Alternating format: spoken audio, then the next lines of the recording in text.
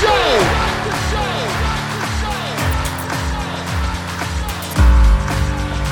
You have all made it to the dance. You have all made it. Start the show. Coming to you from the X-Axis, it's John of All Trades with your host, John X. Welcome to the John of All Trades podcast, episode 350. There's a nice round number. I'm your host, John X. Thank you for joining us. Glad to have you back once again. And here we are. I've got a brand new show for you, one I'm extremely excited about because I've got the lead singer of the loudest, gayest band in the world, Plasma Canvas. That's right. I welcome Adrienne Ash to the show, and we have a great, wide-ranging conversation about all things Dusk. That is the name of their new album. It's available on Side One Dummy. You can find a link to it in the companion blog piece that's on johnofalltrades.us or in the show notes, no matter what platform you're listening on. But we talk about that album extensively. We talk about the pandemic. We talk about the plans that did not go. Plasma Canvas, had the pandemic not happened, if you're a punk fan, you probably would know them if you don't already, because they were scheduled to go on tour with Lagwagon and Less Than Jake, and they were going to meet up with the Bouncing Souls for 3 dates. My God, that show would have been amazing. But we dive deep into some of the influences that went into this, some of the songwriting process, some of where Adrienne's head was at. And then in the back half of this, I would say probably the last 20 minutes or so of this show, we end up talking about trans rights.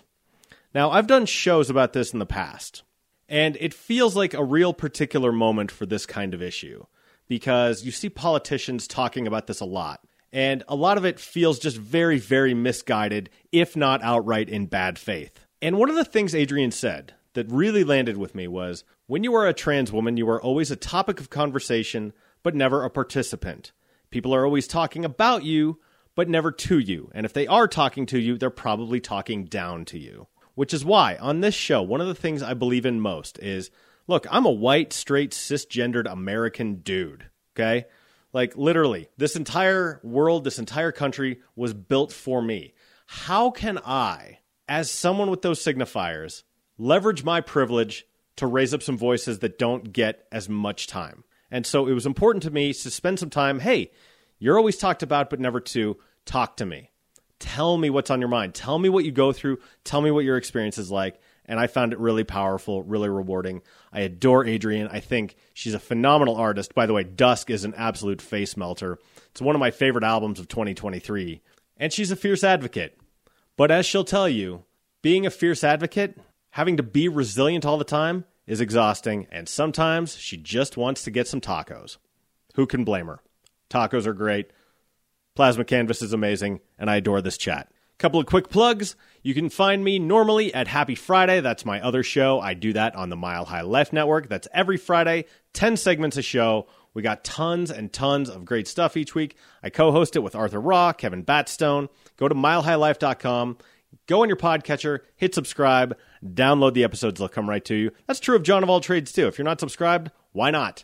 Get on it. iTunes, Stitcher, Spotify, Pandora, iHeartRadio, wherever you get your pods, just hit that subscribe button. Brand new episodes come directly to you. And hey, while you're there, leave us a review, leave us a rating. That would be great. That helps the visibility. None of us know exactly how, but it does. So please make it happen. Now then, let's get to episode 350 of the John of All Trades podcast. I've got Adrienne Ash, lead singer of the loudest, gayest band in the world, Plasma Canvas. It's a phenomenal chat, and it starts right now.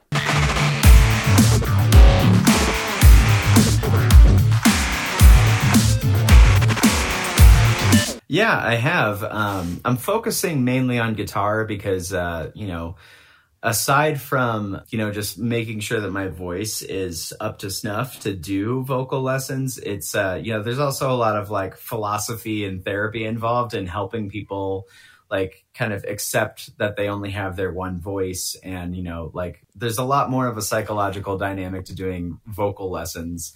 And so I have a vocal student or two, but I just don't want to push it. Sure. But my main instrument is like I write songs and I play guitar, and I'm happy to give like vocal pointers and tips and stuff. But I'm mainly just focusing on guitar. I've also started doing freelance writing. And that's been really fulfilling. I've been reviewing bands, and just flexing that creative muscle has been really rewarding as well.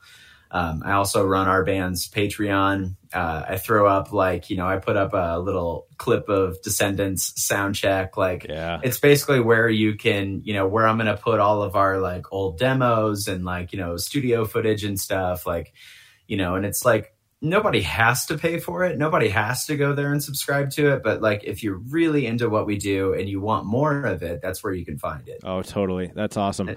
At any point, will you put up that live stream you did with Less Than Jake? Not live stream, but it was during the pandemic, which is where I first came across you all.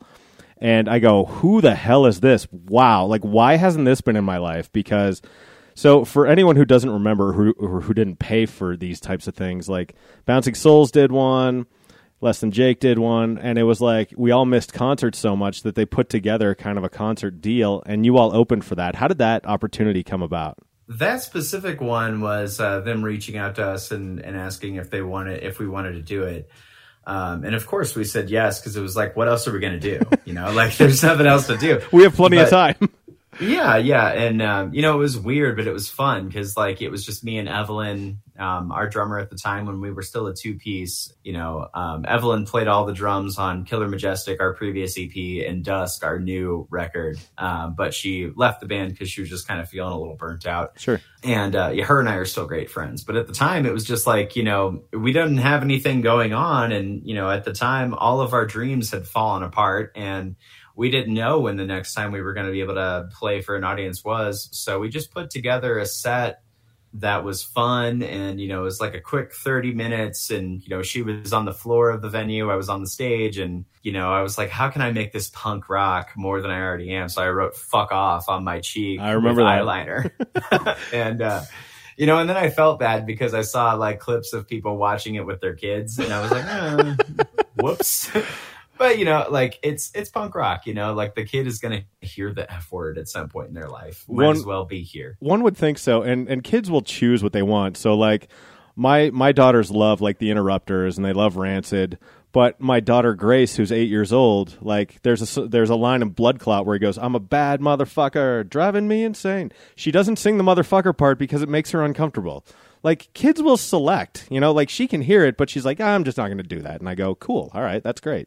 Thinking back to when I was a kid, which is a long time ago, but maybe she doesn't sing in front of you because she doesn't want to get in trouble or something. But maybe, in her own space, on her own, she might be "I'm a bad motherfucker," Well, that's definitely her sister. Her sister cannot wait to start swearing.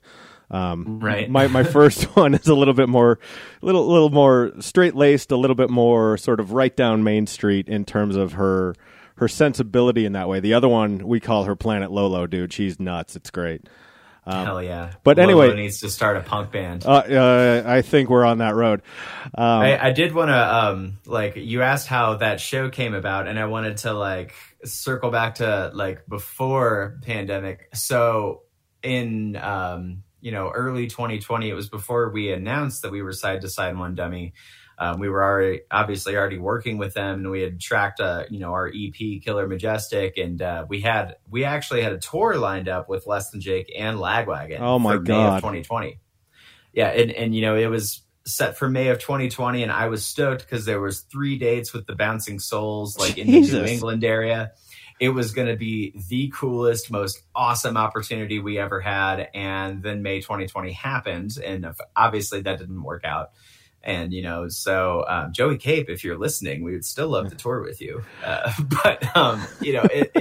think Less Than Jake, at least, it may have factored into their decision to reach out to us to do that, because we got, everybody got screwed into the pandemic. But we were about to do so many cool things and really blow up. But instead, we had to sell this upbeat punk rock, skate punk record, while everybody's friends and loved ones were dying. It was horrible. And being a new band that no one's ever heard of before, 2020 was the worst time to be that, because everybody was looking for comfort and familiarity. And we were something new and different and challenging. And we set out to be that. We cut it so close with the first video we made for that record, because it was I remember one weekend we were shooting the video, and then the next weekend we got together to talk about it and edit it at like Illegal Pete's or something. And it was a packed room. And I remember like that day that we all got together at Illegal Pete's, it was because right after that, the pandemic was about to shut everything down and put everything on lockdown. And then that happened. And then we were like, okay, well, fuck, now what do we do? And then later that month, we put out the first video for the title track from Killer Majestic.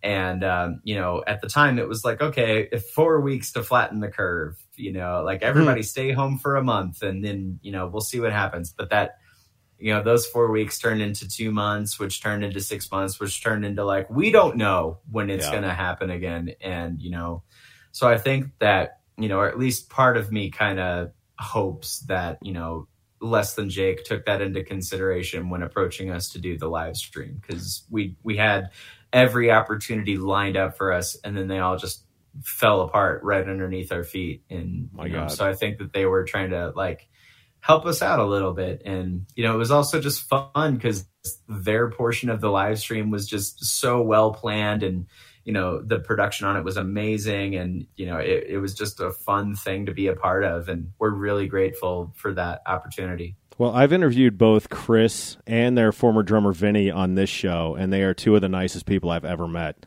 And if you've ever listened to his show, Krista Makes a Podcast, like the guys from Newfound Glory will talk about how important Less Than Jake was in teaching them how to conduct themselves, and like they're just stand-up dudes, which is cool.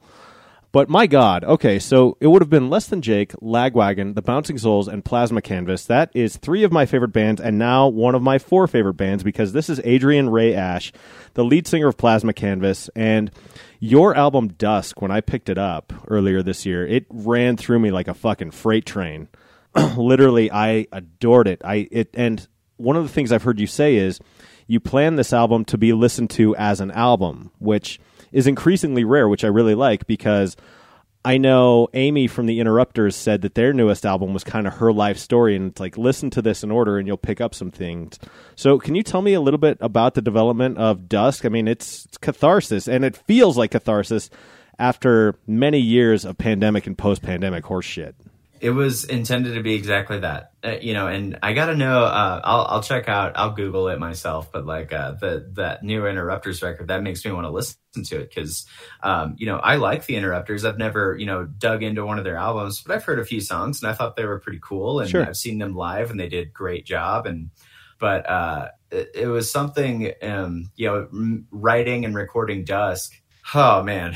Yeah. So when we got Side to Side One Dummy, I wanted to make a record. Yeah. And understandably, they were like, well, we want to get there, but like, let's do an EP first and see how that goes. And like, we'll try things out and we'll move kind of slowly. And, it was respectable and cautious, and they were very cool to work with and very respectable, very respectful. And they've always been great about just letting us do whatever we wanted to do.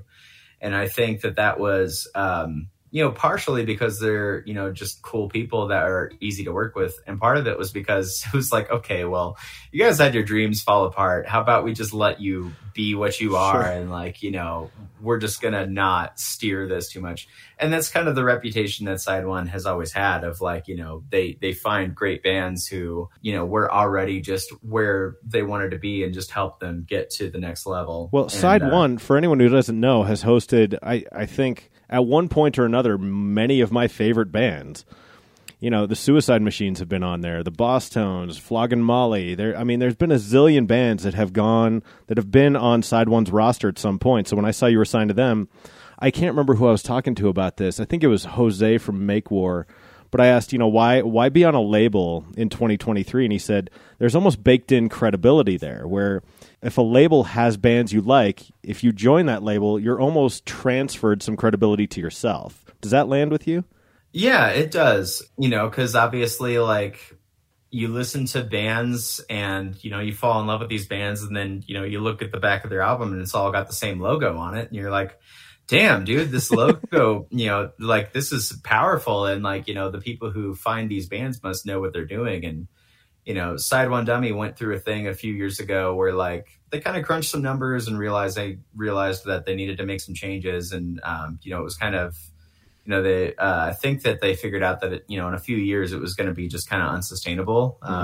And so what they did was they shrunk their operation and like started working with a lot of smaller bands to try to bring them up to the level of, your Pup and your Jeff Rosenstock and, Microwave and, all these bands that had kind of blown up in the last 10 years or so, your Gaslight Anthem, like they were trying to like, instead of like, what they were doing in the mid 2000s of taking a band like Gaslight Anthem and, having them be able to springboard to Warner, it was like take a band with like 1,500 followers and bring them up to 30 and like, help them just get to a point where they can kind of, go from there. All of the bands that have been on Side One Dummy are pretty great. And, like that's when you join a label, you sort of join their culture and like, people wanted to be on Fat Records because they loved, No Effects. And, then after that, it was like people wanted to be on Fat Records because they loved, like Rise Against or Against Me. And like people want to be on Epitaph because they love like Bad Religion and Refused and, like Every Time I Die. And people want to go to major labels because it's like, that's where the Ramones and, like the big bands that like those legacy acts, like that's where their music lives.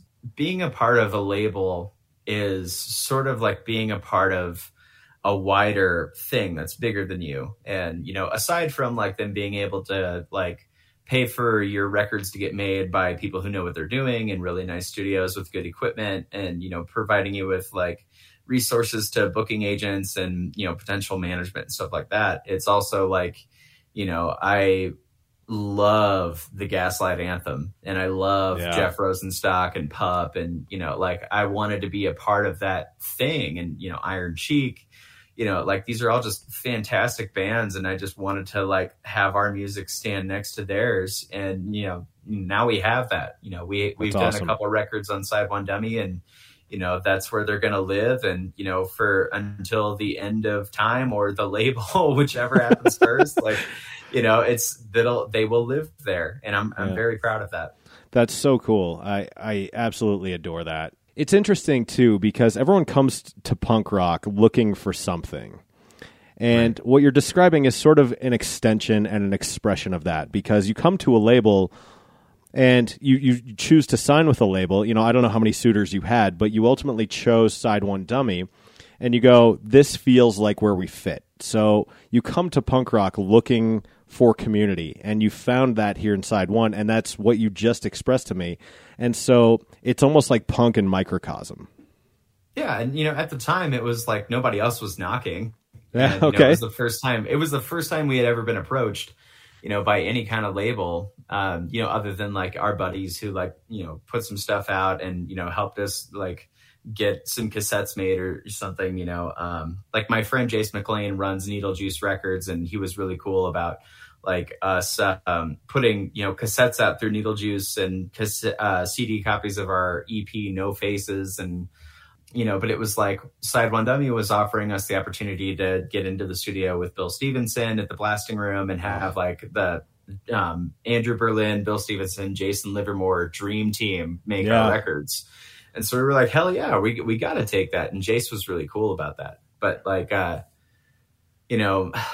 going back to writing Dusk, it was the experience of having all of my dreams fall apart. And like, it was also sort of a spiritual exorcism. It was kind of the album that I wanted to make when we got signed, where it was just like hard on the sleeve, just being true to like what I wanted to do. Whereas like Killer Majestic is a good EP and I'm proud of those songs, but the whole thing, I felt myself kind of almost even in like the writing process, trying to be like, please like us, here's who we are. Like, here is a 17-minute EP of our most like catchy, punchy, digestible material. Please enjoy us. And like, I heard you compare the song Firecracker to something that could appear on like a Tony Hawk video game or something. As a matter of fact, we tried to get it on the remake. Perfect.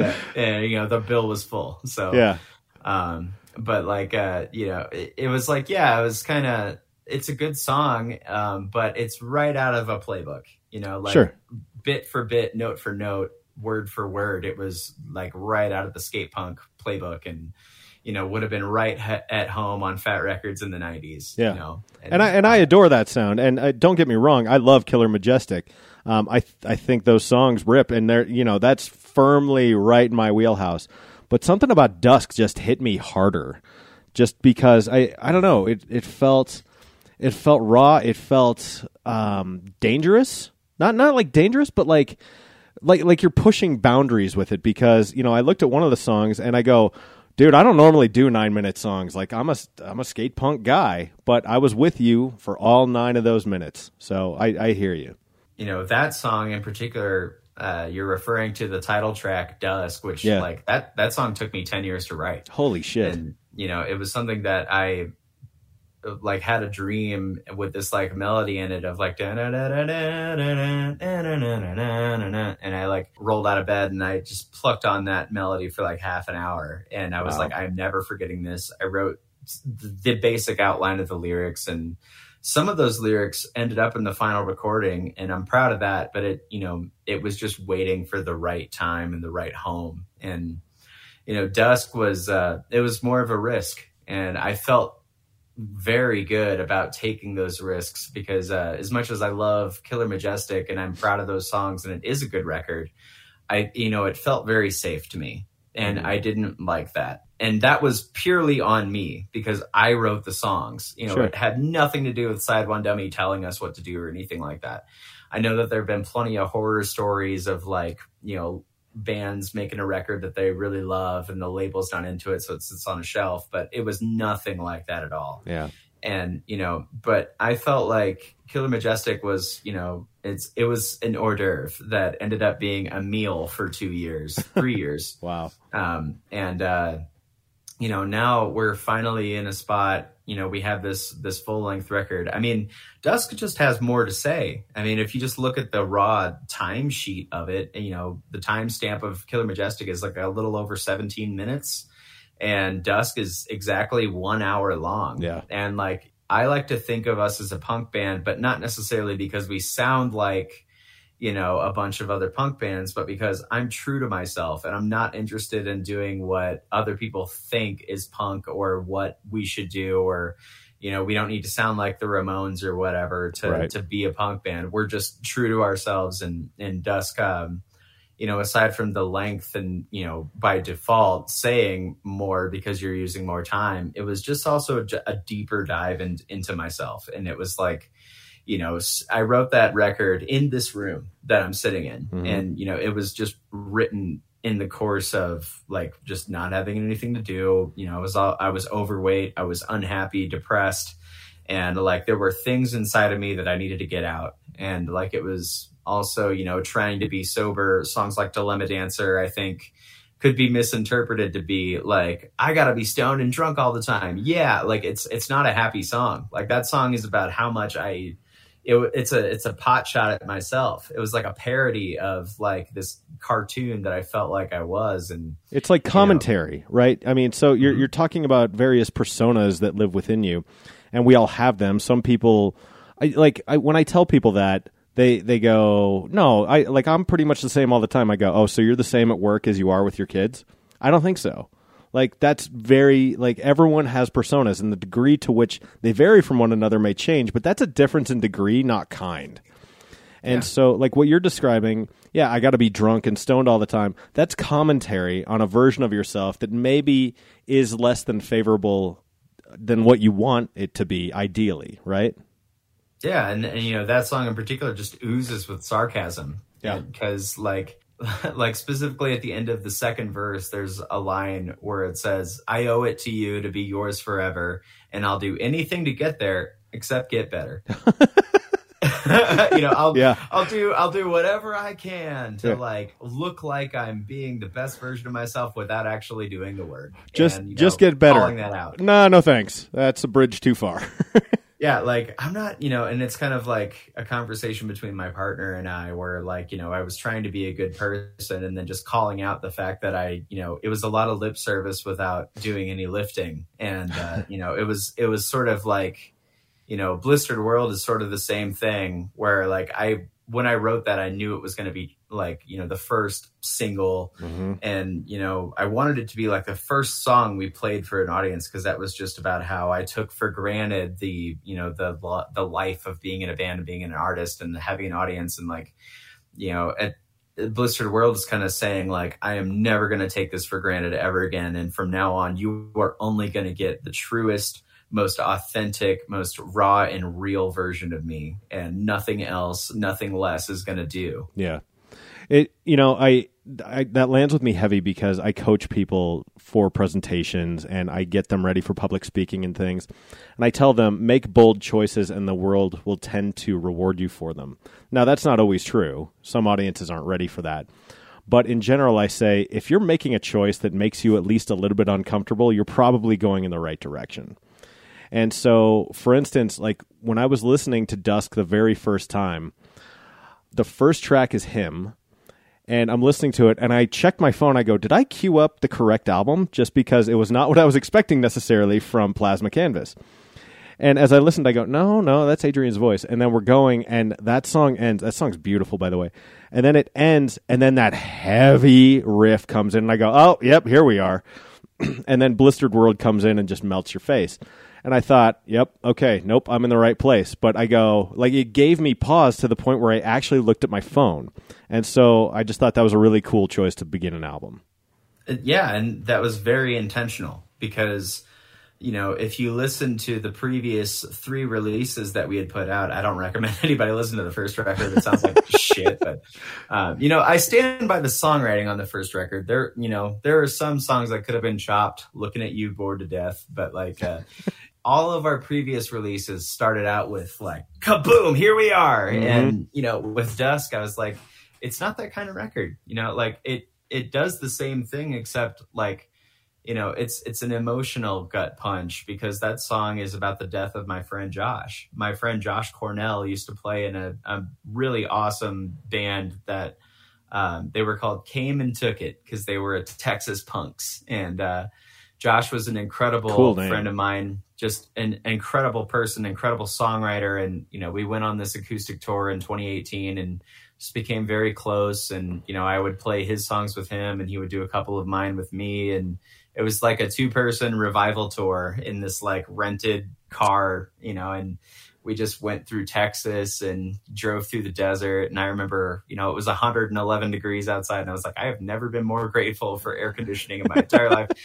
So we had that bonding experience. And then in February of 2020, Josh struggled with addiction. And, that ultimately, like, he broke his arm in, I think, like January of 2020. And, he was like prescribed some pain meds and addiction kind of just took over and it took him. And, I felt awful because like in the last few months of his life, I was frustrated because I knew that, he was such an amazing person and a great songwriter. And I just wanted better for him and from him. And, sometimes it's like, you just have to love and accept the people in your life for who they are and where they're at. And, I wanted to start the record off with, the vibe of Dusk where we were at the time. Cause it was like, my friend just died and I miss him and I'm just heartbroken about that. And, I knew that like Him was going to be the first song because I wanted it to open with something a little bit more delicate and sensitive. And then also it draws you in sonically because,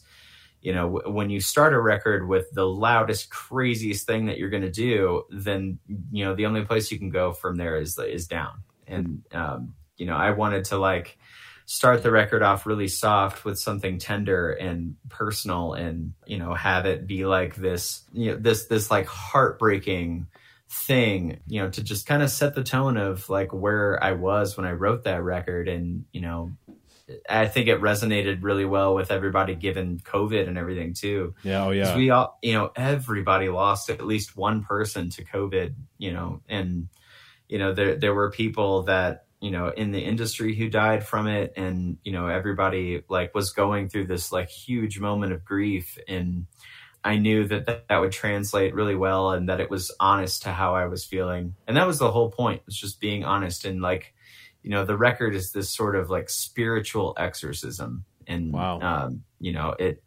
and I knew that like, if we started it off like soft and tender and sweet, and like, the end of that song is that emotional breakthrough of like, this, I'm heartbroken, but I'm gonna carry on. I have to, because like, what else am I gonna do? Well, so to your point, I thought about this. There's a Weezer song, and it's fairly recent, where the chorus is, "All my favorite songs are slow and sad." Well, that's true enough, but it's imprecise for me. All my favorite songs are fast and sad. So so we ordered that Lagwagon live stream during the pandemic too. And that was, I think, on Lagwagon Day. It was May 16th. When Joey Cape plays Lagwagon songs slow and acoustic, you realize just how fucking sad they all are, and how longing they are. And I think what you've described is, in the beginning of Dusk, you go from him to Blistered World. You go, look, I feel like shit. I'm sad. I'm heartbroken. And the world is very, very hard. But you know what? We're going to melt your face now. Like, let's all do that. And God damn it, if that isn't what brings me back to this genre again and again and again. Yeah, I feel like that is the essence of punk, and the wider essence of rock and roll. It is like taking back that control over yourself, your autonomy, and the way you present yourself and interact with the world. Being authentic, I think, is truly punk rock, and not necessarily like, just sounding a certain way. It's been a challenge and a hurdle, but also like, a proving ground for me and for our band, because we stick out like a sore thumb on every bill that we're on, because we play a bunch of shit that sounds totally different, and we do whatever we want because it's what feels real and honest and true to us. And I think that, that's a thing, because I had been told so many times, like, you need to find a niche, you need to like, you need to take like part of what you do, take like a sliver of it and make that the whole thing. And I'm just not interested. No, fuck that. No, I agree. It reminds me of growing up a huge pro wrestling fan. People would be like, you're the next Shawn Michaels, or you're the next Stone Cold Steve Austin, or whatever. It's like, fuck that. I don't want to be the next anything. I want to be the first me. Like, that's what fucking matters. And so you talk, I want to read this to you because you posted this on Twitter. We don't fit anywhere. It's awesome. I hate it. It's our biggest strength. It's isolating. I'm a great front person. All my old friends wrote me off because they think I'm famous. I'm not, and I'm still broke. We're a great live band. It makes bigger bands afraid to tour with us. Being an artist is complicated. It's the most liberating thing I've ever done. It makes no one with a real job take me seriously. I'm free in ways that most people never will be. I have to sell my favorite gear every month to pay rent. I love it. It's brutal. And that landed so hard with me because I've been an entrepreneur now for the last 8 years, and most people don't have the stomach for the swings. In 2 little encapsulated tweets, you've captured the essence of trying to make your own way and doing it in a way where no one else understands it. And so when I saw that, I go, yep, you fucking get it. And you know what? I can tell you, having done this successfully, and granted, it's different. I mean, I'm sort of in the business space, but I've turned podcasting largely into my entire job. With that kind of mindset, you're going to be fine. You're going to do it. Yeah. And, the other thing is, like, every interview I've ever watched with my favorite musicians that I look up to, the one thing that they all say in one form or another is like, not having a plan B makes it real easy to focus on plan A. Like, I'm not good at anything else. Like, I do guitar lessons and I do freelance writing because they're creatively involved. And that's, something that drives me and is important to me and fun for me. But like, I'm not going to go roll burritos for $15 an hour. Right. I'm not going to go like throw beer kegs around a warehouse or like put together tiny parts for, a medical factory or whatever. I've done all of those jobs. Yeah. And like, I've done plenty of Joe jobs where like, every scrap of paper, was lyrics, and every minute of free time that I stole from the clock was, me spending 5 extra minutes in the restroom writing lyrics or something. Yeah. It was, I always had to steal my own time. And, with this kind of endeavor, it's like, I don't want to have to do that anymore in between working for some asshole who's making a shitload of money off of my labor. and I'm getting underpaid and still can't pay the bills. And I'm just like, I've been broke my whole life, and I might as well be broke doing things that are creatively fulfilling, because that's the only way I'm ever going to get anywhere with this shit. Well, and where you have autonomy and some agency over how you're spending your time. So the thing I resented the most about working in a corporate job, because I came out of the corporate world, was the idea that I had to be there even when I didn't have shit to do. Like, seriously, just tell me, and this is why I work so well with clients, but like, tell me what you need me to do, tell me when it's due, and tell me what my budget is, and I will fucking deliver you gold. Just leave me alone, okay? Don't tell me when, where, how to do it. I will get this shit done. Now, piss off, okay, and leave me alone, because I'm going to bring back gold, and you never even have to watch over me. So you mentioned in that you are a great live band, and my God, like, I haven't seen you live yet, but the one I was saddest about missing, because you seem to have a similar kind of unhinged energy, is your shows with Spells. And I have had Ben Roy on this show, and I have seen Spells, and those shows are always wild. Can you tell me about what that experience was like? It was 2 shows, but it felt like a tour, Yeah. And so what you're referring to is on February 17th and 18th of 2023, we played 2 shows with Spells and Cheap Perfume. Oh man, another great band.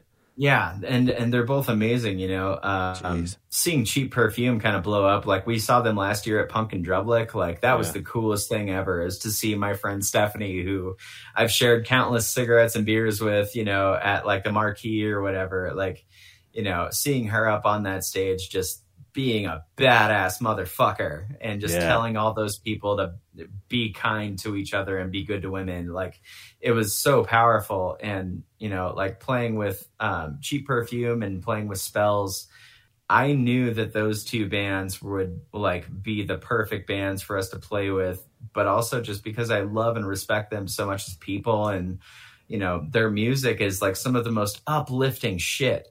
Like, before I knew that it was recorded and about to be released, they played this song called What the Hell is Caution at both of those shows. And I just fell in love with that song. And I emailed Chuck, I sent him a message on Messenger. I was like, what is that song that goes E, A, A, E, E, C sharp,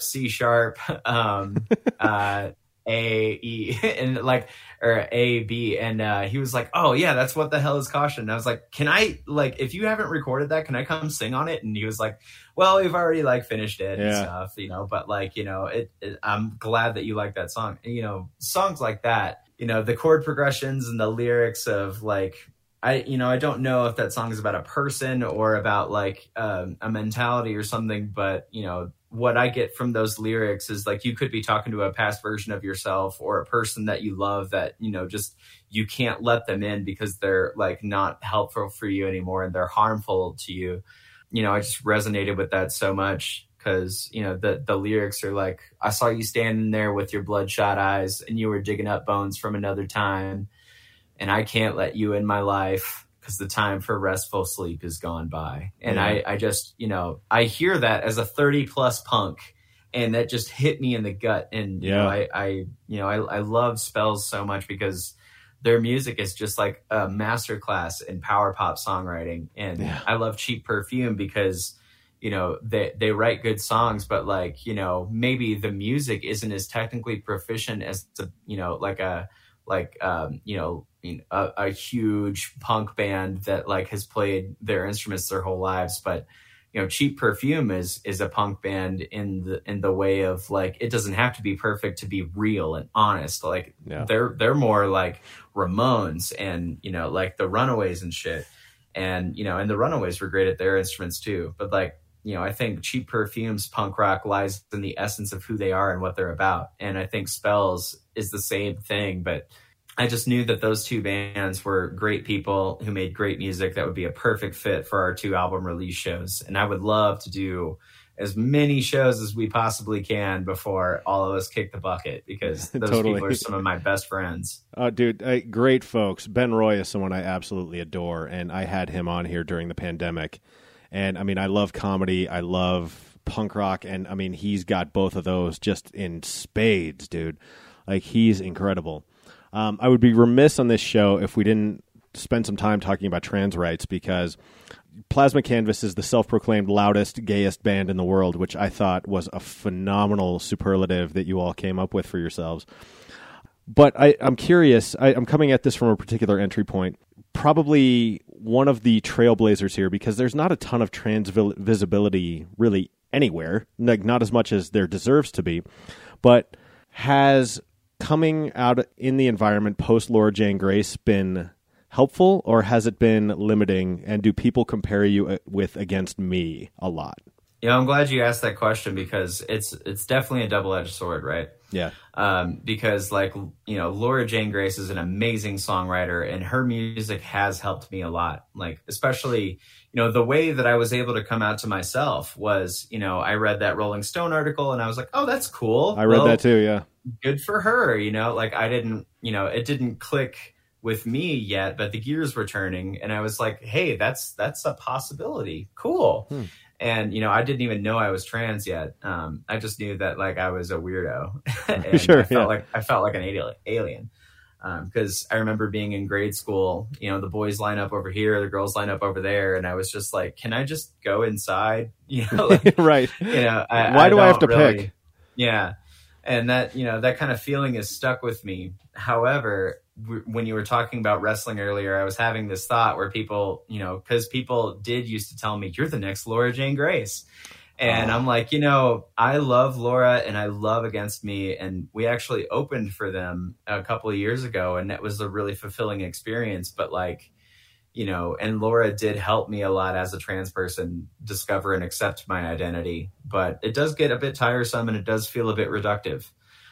Because we don't sound anything like Against Me. And, if you think, somebody told us that we reminded them of new wave White Crosses era Against Me. And I was like, that's cool, because you're saying something about the music. Yeah. Yeah. That's more specific rather than you both have trans women as lead singers. It's that's come on, that's awfully glib and pretty broad.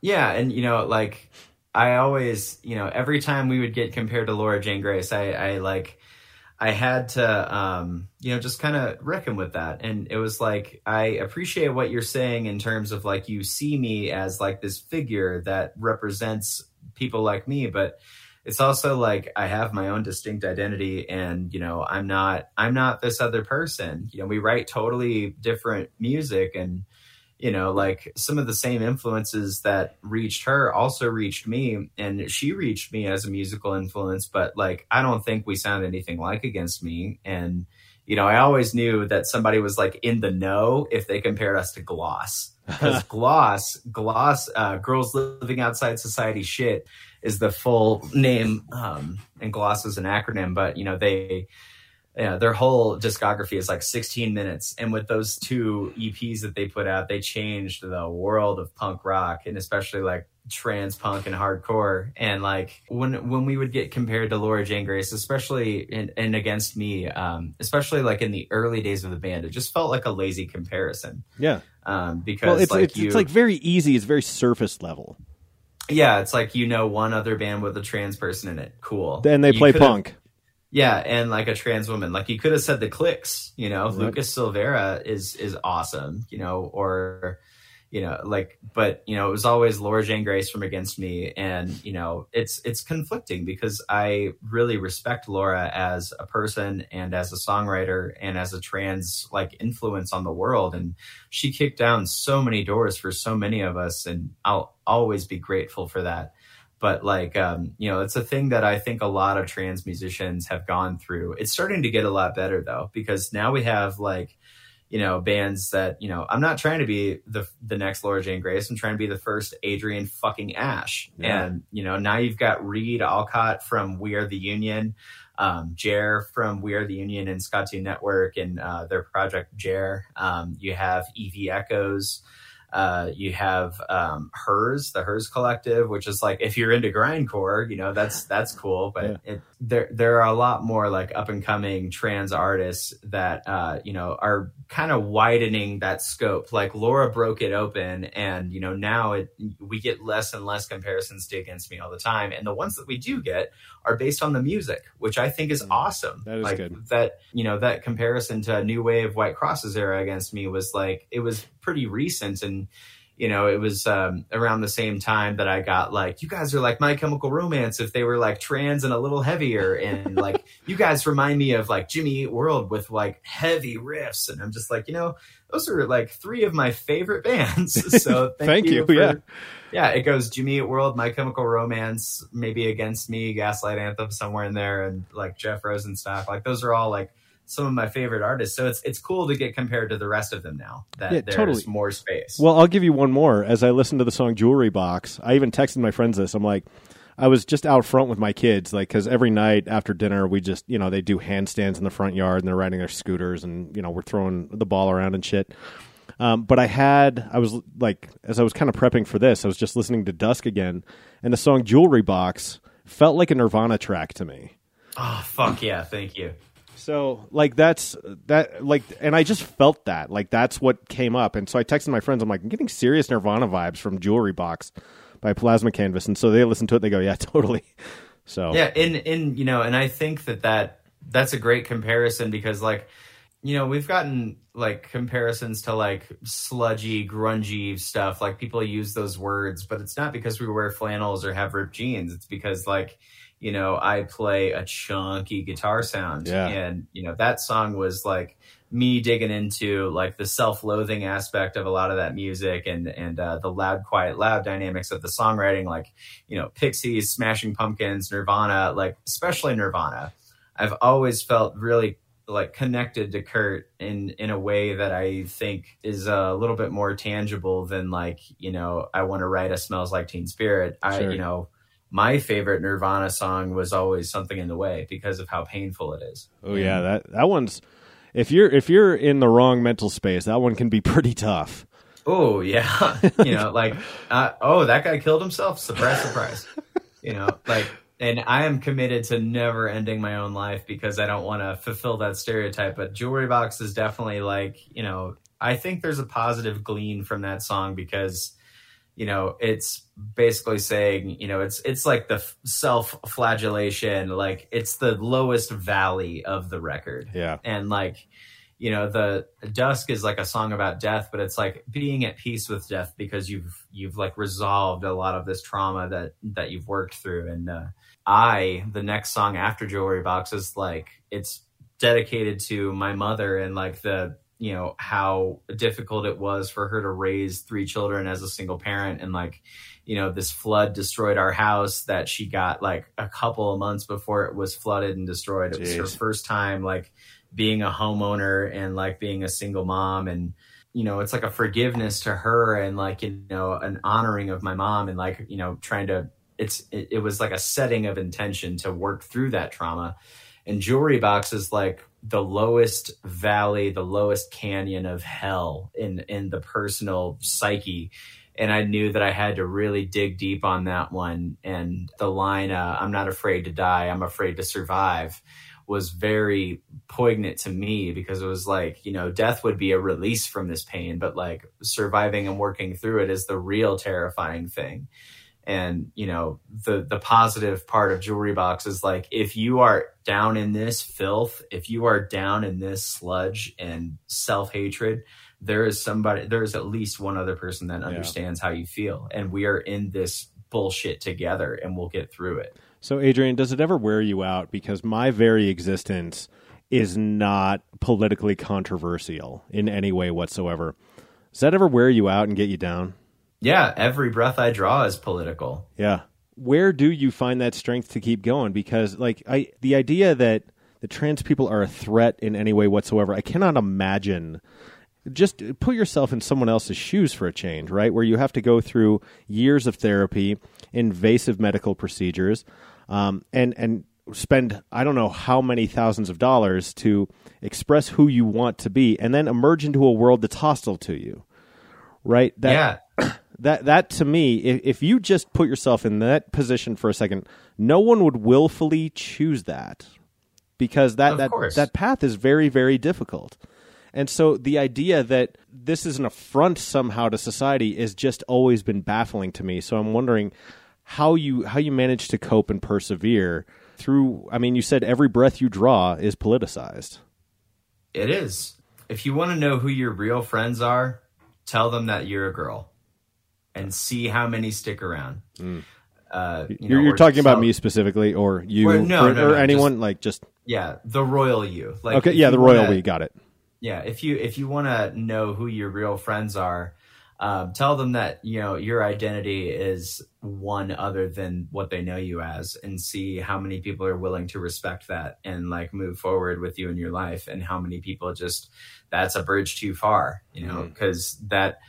Being trans is like the most punk rock thing you can be, other than like, being black or like a person of color. Sure. And that's why like trans women of color are just, I bet that they get so tired of being resilient, because I swear to God, I get tired of being resilient. Yeah. Sometimes I just want to be a person, and I live in Fort Collins, Colorado, which is like a pretty liberal little blue dot in a sea of red. Yeah. But like, it's hard because you got one, and this is what our song Election Year Relapse is about. It's about like trying to be sober and failing, first of all, but then it's also like, having that happen in the midst of like an election year where like you're a talking point. Being a trans person is always being a topic of conversation and never a participant in it. Oh, and, God. That seems exhausting. Yeah. It is absolutely exhausting. And like, you're always talked about but never talked to. Sure. And and when you're talked to, you're talked down to, or like it sucks because like there's that gloss line from their very first EP that says they told us we were girls, how we talk, dress, look, and cry. They told us we were girls, so we claimed our female lives. Now they tell us we aren't girls. Our femininity doesn't fit. We're fucking future girls living outside society's shit. And, that hit me and so many other trans women and trans people in general, like a brick wall. Cause you told me my whole life that I was a sissy. I was a faggot. I was, not good enough, not masculine enough. And then whenever I accept that about myself, you tell me I'm a man and I'll never be a woman. Yeah. And like, you've got the masculinity that says you're a gross man and you're disgusting and you're weak and feminine and sissy, and then like you've got like the trans exclusionary radical feminist or TERF side of it that's like, well, if you're angry about any of that, then you're just an aggressive, dangerous male that is trying to invade women's spaces and parody us by being, a stereotypical version of femininity. I'm just trying to get some fucking tacos. Like I did not ask for any of this. I'm just trying to like be pretty and like live my life and be left the fuck alone. And that is hard enough without going back to Election Year Relapse. That song, I wanted to burn an American flag and smash my guitar into it, but that didn't go over well with everybody who was involved with the video. Not going to name any names, but I was pretty dissatisfied with that. Because the whole idea is it's not fuck the left and fuck the right. It's like the Democratic Party and the Republican Party and the far right. All of these are conservative entities. There is no left-wing party in the United States government. There is the party and the side of the aisle, which is the right side, who wants to kill me and act, simultaneously wants to say that people like me are pedophiles, or that we're dangerous, or that we're corrupting youth and indoctrinating children and all that shit. But they also want to pretend that we don't exist. And, none of their points make any sense. But you got one side of the aisle, the fascist side, that wants to kill you. And then you have, the Democrats who, they pay you a bunch of lip service, but they don't actually do anything. And that's like a thing. That's why there's a lot of black conservatives, is because like, they feel, a lot of black folks feel the same way, about how like you got one side of the aisle that wants to like play to, like how dangerous you are. Like in the 90s, it was, it was kind of a bipartisan thing that black people are like these super predators. And, right. It was fucked up and gross then, and it's fucked up and gross now. But like, you know, you got one side of the aisle that like wants to criminalize you, and the other side pays you lip service, but can't be bothered to actually do anything for people like you to protect you. And then, you know, of course, like all of them are heavily invested in making us fight with each other so we don't come after their money and make them pay their fair share in taxes and, you know, take care of each other. And that's a whole other like anarcho-socialist conversation. But like Election Year Relapse in particular is a song about how I am actively hunted by like half of the country, and then the other half of the political side that has any power and voice, like maybe says trans rights once a year in June. And then, right. you know, and maybe in November for Trans Month of Remembrance and whatnot, but they don't, or Trans Day of Remembrance in November, where we remember the dead and murdered trans people, you know, but like doesn't actually do anything to protect our rights. And it's starting to get better because like with progress comes backlash. And with that backlash comes, you know, people that have to, you know, you have to draw a line in the sand, like where you're going to stand. Because if you're sitting on the fence, you're enabling, you know, if you remain neutral and in matters of oppression, you have chosen the side of the oppressor. That's a thing that, you know, we're seeing a lot of Democratic politicians have to reckon with, is like, okay, put up or shut up. Like you're either going to protect trans people and trans kids and trans healthcare, which is just healthcare. It's just human healthcare, for fuck's sake. I mean, like, yeah, you're either going to do something for us or you're not. And, you know, if you choose to not do anything for us or protect us, then, you know, these other bastards, these fascist pieces of shit are going to make sure that we don't exist anymore. And if you want us to turn out and vote for you, you probably ought to do something for us. Well, stand up and continue to exist in defiance of all these motherfuckers who want to deny your humanity, and I will stand right there with you. I believe on this show, and this is one of at least a few episodes that I've done about this. So let me ask you, for anyone who doesn't have a show, for anyone, even me, someone who is a white, straight, cisgendered man living in America, what can we do to support you and people like you? You know, I think for us to, you know, because it started as a thing, I would say on stage to immediately polarize the crowd, to go up and say, we are the loudest, gayest band in the world, motherfucker. And, you know, I always say the motherfucker too. Good. It's like, it just adds some punk rock to it. But like, you know, it started as a way to like draw a line in the sand. Like if you like these songs, then you're about this. And if you like the riffs and the punk rock, but you're not into the message, then this isn't for you. People using, you know, leveraging their privilege to like take care of people who don't have as much of a voice, like that's important. You know, that's why I've chosen to really run with, you know, we're the loudest, gayest band in the world. I know that we're not as gay as like some, you know, all queer band that only writes about trans issues and like being LGBTQ.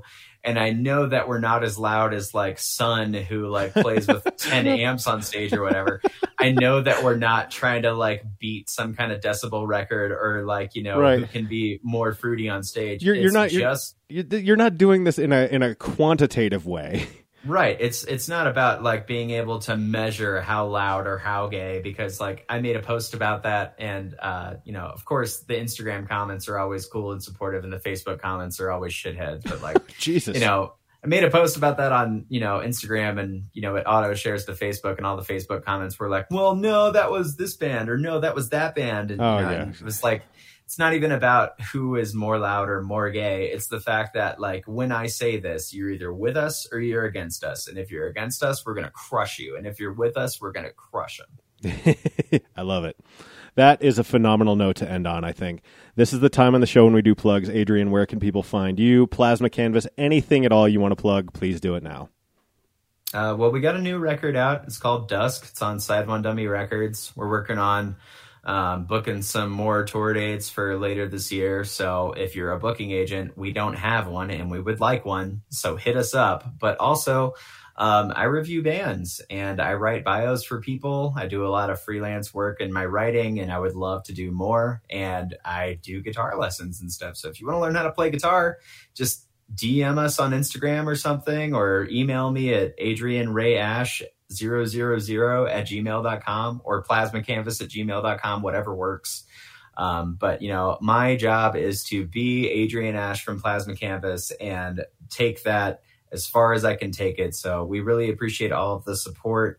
There's a Patreon if you like all the little Easter eggs and fun stuff that you don't get anywhere else, but mainly just continue to support trans rights. And if you want to come see us at a show, you should do that, because we love meeting new friends, and we want to hang out with everybody always, all the time. So thank you so much, John, for having me. Of course. And if nothing else, I will see you at the Punk Rock Saves Lives Festival at Ratio Beer Works. I think you guys are playing that.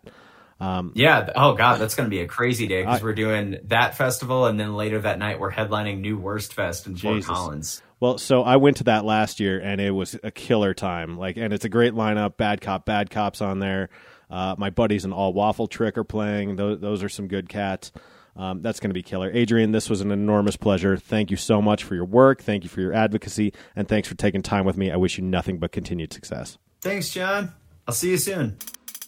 And that'll do it for episode 350 of the John of All Trades podcast with Adrienne Ash, lead singer of Plasma Canvas. What a phenomenal chat. What a phenomenal artist. Be sure to check out those links. Those are in the show notes and the companion blog piece on johnofalltrades.us, or whatever podcast device you're listening on, whether it's iTunes, Stitcher, Spotify, wherever you get your pods, it's in there. The John of All Trades podcast is a production of Deft Communications. Check out Deft on the web, deftcom.us. In addition to this show, I've got 9 others, including Happy Friday, and then a bunch that I produce for clients. I got that 10th one coming up here. It's dropping sometime this summer. I'll tell you more about it when I can. It's going to be exciting. You're going to love it. Our sponsor is 4 Degrees, the number 4, DEGRE.ES. Anything you're doing online, 4 Degrees can help you do it better. They've developed unbelievable proprietary tools for getting your message in front of the audiences who need to see it most. So whether it's a campaign, whether it's a product, a good, a service, if you're trying to reach people, 4 Degrees can help you do it through email, through social media, through advertising, however you need it done, hit them up. The number 4, DEGRE.ES. I'm out of here for the time being. Check me out on Happy Friday. That's every Friday. That podcast goes up 5 a.m. 10 segments a show. Denver focused. Great fun. It's concert season. I'm going to be out there. So hit me up. That's where I talk about all the shows I go to. Part of Happy Friday. And I love summer. I feel reinvigorated when summer comes. And it's a thrill to get to do this for you for a living. Take care of yourselves. Take care of each other. I hope whatever you're doing, you're finding fulfillment in. And until I hear you again, say goodnight, Gracie. That's good, Johnny.